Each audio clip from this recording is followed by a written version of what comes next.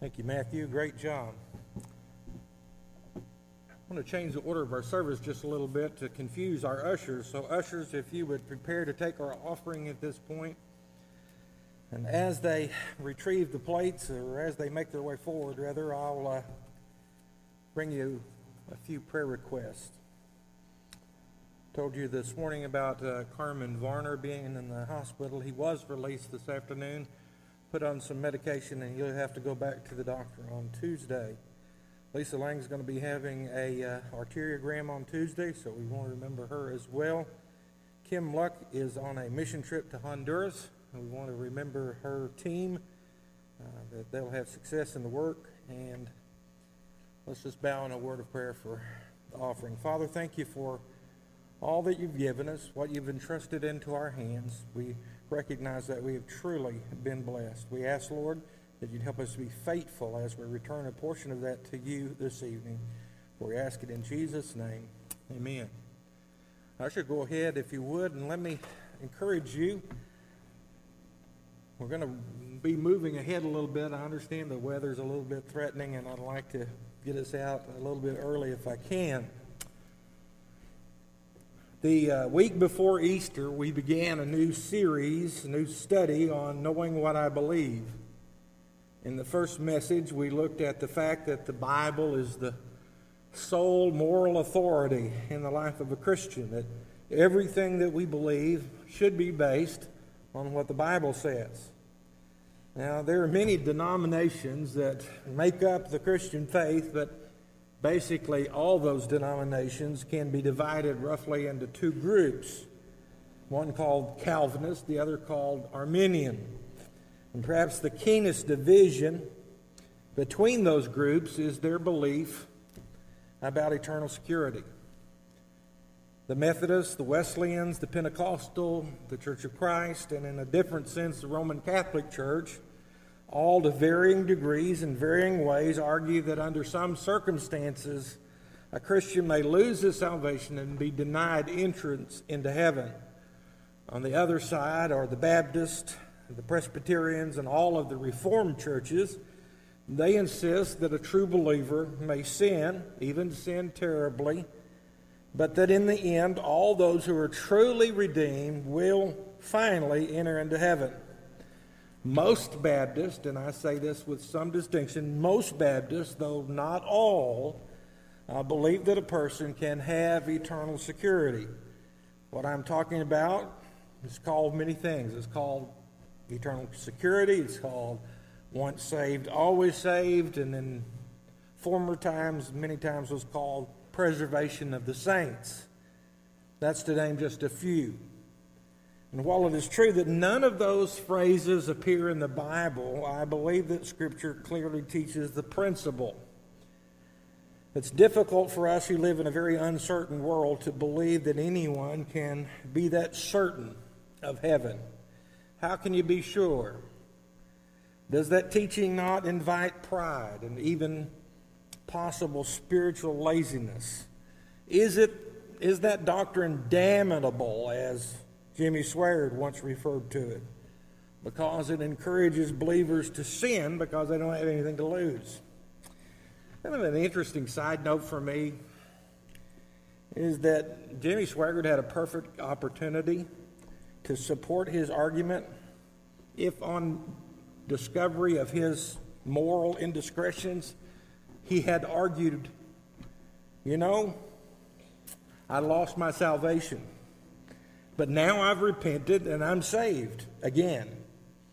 But surprisingly, given that that was his belief system, he did not argue that he had lost his salvation, but rather that demons had caused him to sin. The real problem is in understanding assurance is that if it is based on our worthiness, our sinlessness, our works of righteousness, we are indeed without hope.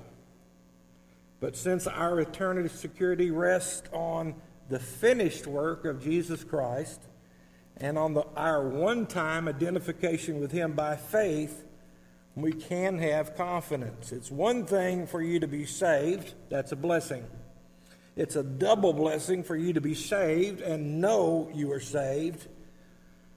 But it's a triple blessing to be saved, know that you're saved, and know that you can never, ever lose that salvation. Just want to point out three simple things in our outline tonight, and that's, first of all, the scriptural support for eternal security. This doctrine is founded, I believe, on scriptural teachings which say that God saves us, and it is He that keeps us. It's founded on scriptural truth which teaches us that God gives us eternal life. It's not life until we sin again. It's not life until we feel differently. It's not life till times get tough and our faith grows weak. It is eternal life which can never end. Now, there are a number of scriptures which I could bring to our attention tonight, and I'll just run through a few of them for you that I believe affirm this doctrine of the preservation of the saints. In John chapter 10, verses 27 through 30, he says, "My sheep hear my voice. I know them, and they follow me. I give them eternal life, and they will never perish, ever. No one can snatch them out of my hand. My Father, who has given them to me, is greater than all. No one is able to snatch them out of my Father's hand. The Father and I are one." I've always really liked the image that is in that verse that says, first of all, that I'm inside Jesus' hand. Now, that's pretty good. My soul is entrusted to Him and is inside Jesus' hand. But that's not all it says. It says the Father's hand is wrapped around Jesus' hand, and no one is able to snatch us out of the Father's hand. We are doubly protected. Romans 8:38 and 39 say, "For I am persuaded that neither death, nor life, nor angels, nor rulers, nor things present, nor things to come, nor powers, nor heights, nor depth, nor any other created thing will have the power to separate us from the love of God that is in Christ Jesus our Lord." The point of those wonderful verses from Romans 8 is that Paul is summoning all of creation to witness the security of those who God has called to salvation. The list appears to be exhaustive. Neither death, nor life, nor angels, nor demons, the present, nor the future, nor any powers, nor any height, nor any depth, or anything else in all of creation. None of this, or all of this taken together, or any of it gathered in small parts can separate us, the true believer, from the love of God in Christ Jesus our Lord. Paul says in Philippians 1:6, "I am sure of this, that He who started a good work in you will carry it on to completion unto the day of Christ Jesus." Of course, the good work of which Paul is speaking is the good work of salvation, which God has begun in each of us and will continue until it is completed in the day of Jesus Christ. When Paul says he is confident of these things, he uses a very strong Greek word that really usually means fully persuaded or absolutely certain. It means to have no doubt whatsoever about the outcome. It makes sense, though, when you understand that salvation is God's work from the start to the finish. After all of us as human beings leave some things undone in our life. If you don't believe me, just look around your house sometime. Look at all the evidence of unfinished projects. I like to have 4 or 5 going at the same time. Makes me feel better. But what we begin with great enthusiasm, often we lay aside because of time pressure or because of conflicting commitments. And sometimes we get back to those things and sometimes we don't. But it's not so with God. He finishes what He starts. And of course, John 3:16, "For God so loved the world that He gave His only Son, so that everyone who believes in Him shall not perish but have eternal life." Sometimes we use the term eternal life only in connection with what we believe is going to happen to us after we die. We really don't think about this life and the next life overlapping. But the biblical concept is quite different. Because God is eternal, the life that He offers is eternal. That life, that eternal life, begins the moment a person believes.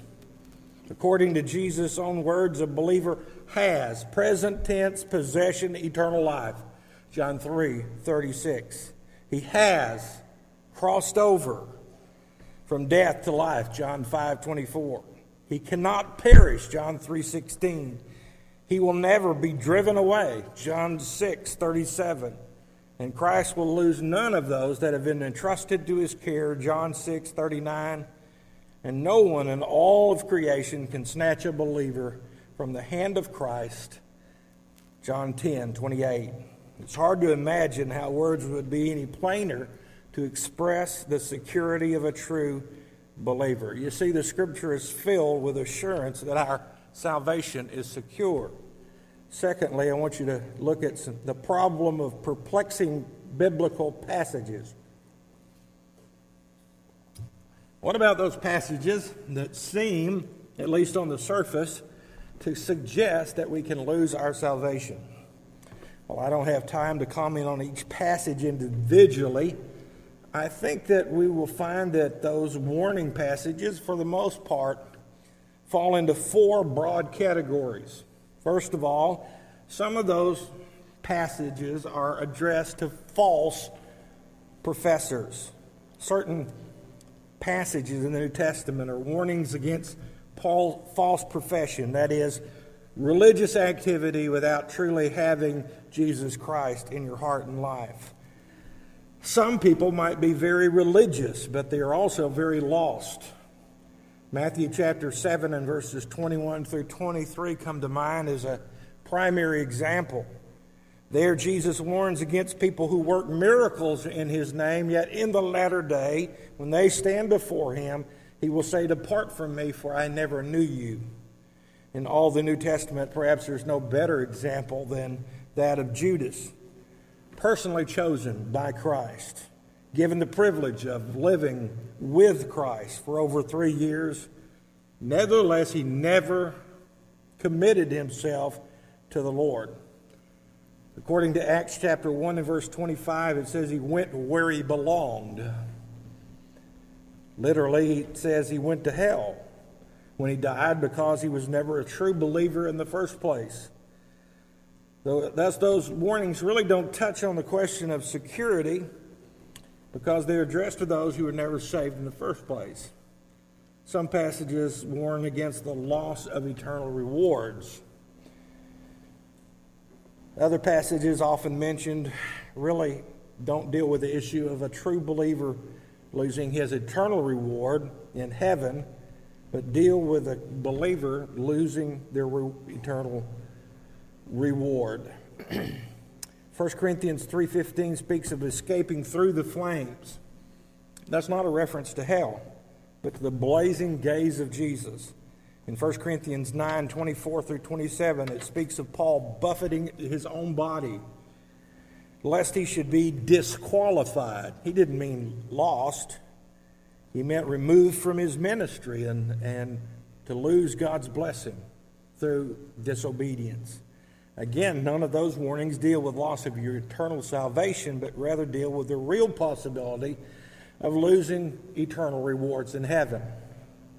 Some passages, third, deal with the danger of facing physical judgment and death. Now, this is not something that people like to hear, especially in our day. 1 Corinthians 11:30 speaks of believers who were sick, who were weak, and in some cases who had prematurely died because of misbehavior at the Lord's table. I would suggest to you that 1 John 5:16 and 17, when it speaks of the sin unto death, is talking about this very thing. And when we look at James chapter 5 and verses 19 through 20, we find the same sort of thing when it talks about an exhortation to save a sinner from death. None of these passages warn against losing your salvation, but rather they teach us that God take seriously the sinful lifestyle of those who claim to belong to Him. Hebrews chapter 12 and verses 4 through 11 teach us the possibility of putting ourselves in a position to be disciplined by God for our sin. And then some passages are calls to holy living. Finally, there are many passages that contain serious calls to holy living. Again, Hebrews chapter 12 says that without daily holiness, no one will see the Lord. So in one sense, all believers are holy through our union with the Holy Son of God, Jesus Christ. In another sense, holiness must be lived out on a daily basis as we seek the Lord in everything. In the same vein, Ephesians chapter 4 and verse 30 challenges us not to grieve the Holy Spirit of God through anger and malice and other sins of the heart. For when we do, God's best is not seen in our lives. If we take a look at those warning categories again, I think we can kind of summarize it this way. First, not everyone who claims to be a Christian is. Secondly, how you live as a Christian matters to God. Third, there are future rewards for those who take their faith seriously. And fourth, there are present and future judgment for Christians who do not live out their faith. The third and final thing that I want to address with you tonight is the reasons why people doubt their eternal security. Now, I have to be honest and say there are probably as many reasons as there are people who doubt their salvation. But let me just give you some reasons why I believe there are why some people doubt their salvation. One, some doubt because they don't have a proper understanding of salvation itself. You see, if you think you're saved by good works, then it stands to reason that your salvation could be lost by bad works. That's the problem with many of our dear charismatic brethren. They feel that they can lose their salvation. If you can earn it, you can lose it. But since you can't earn it, since it's a gift of God, not of works, lest anyone should boast, then you didn't deserve it in the first place. How could you lose it simply because you slipped? That's why a proper theological understanding of salvation is a must. God chose to save us not based on our merits or what we deserve. In fact, He chose to save us in spite of who we are and contrary to what we deserve. Salvation is based on His goodness and His grace and not our merit. When we really get a hold of that and understand it clearly about how bad our sins are and how great God's grace is, it will give us a newer and deeper appreciation of our salvation. Secondly, some doubt because they don't have a biblical understanding of preservation. Instead of realizing what God has said in His Word, they may have based their feeling on something else. Sometimes those are based on experience. You've probably heard someone say something like this: I knew a person who at one time made a decision for Jesus Christ, and then one day they walked away from that faith and they left God behind. They just laid down their salvation and abandoned God. I think Scripture gives us an insight into those cases. In 1 John 2:19 it says, and they went out from us because they did not belong to us. For if they had belonged to us, they would have remained with us. However, they went out so that it might be made clear that none of them belonged to us. The third reason is that they may have not considered the promises of God's Word. Now, of course, the antidote to that is pretty simple, that we need to get grounded and rooted in the Word of God and learn what it says about who God is and what God promises. God's Word tells us that He gives us eternal life, and one of My favorite on this particular issue is 1 John 5:11 through 13. And this is the testimony. God has given us eternal life, and this life is in His Son. The one who has the Son has life, and the one who does not have the Son does not have life. And this is the important part. I have written these things to you who believe in the name of the Son of God, so that you might know that you have eternal life. Just a couple more quick reasons why they may feel that way. One reason that some people may feel that way is that they are out of fellowship with God, and thus they don't sense His presence. I suspect there are many Christians today who experience doubts about their salvation for no other reason than they are out of fellowship with God. Folks, our salvation is all about relationship. But many Christians have allowed sin to remain in their lives unconfessed and unaddressed. They have grieved the Holy Spirit of God, and they are therefore no longer sensitive to His presence. Their lives don't seem to show forth that evidence, and they are not aware of any movement around them. The solution is simple, and that's to get right with God. 1 John 2:1 says, "My little children, I'm writing you these things that you might not sin. But if anyone does sin, we have an advocate with the Father, Jesus Christ the righteous. And He is the propitiation for our sins, and not for ours only, but for those of the whole world." Of course, the last but not least, some have doubt about their salvation because they're lost. They don't feel saved because they're not.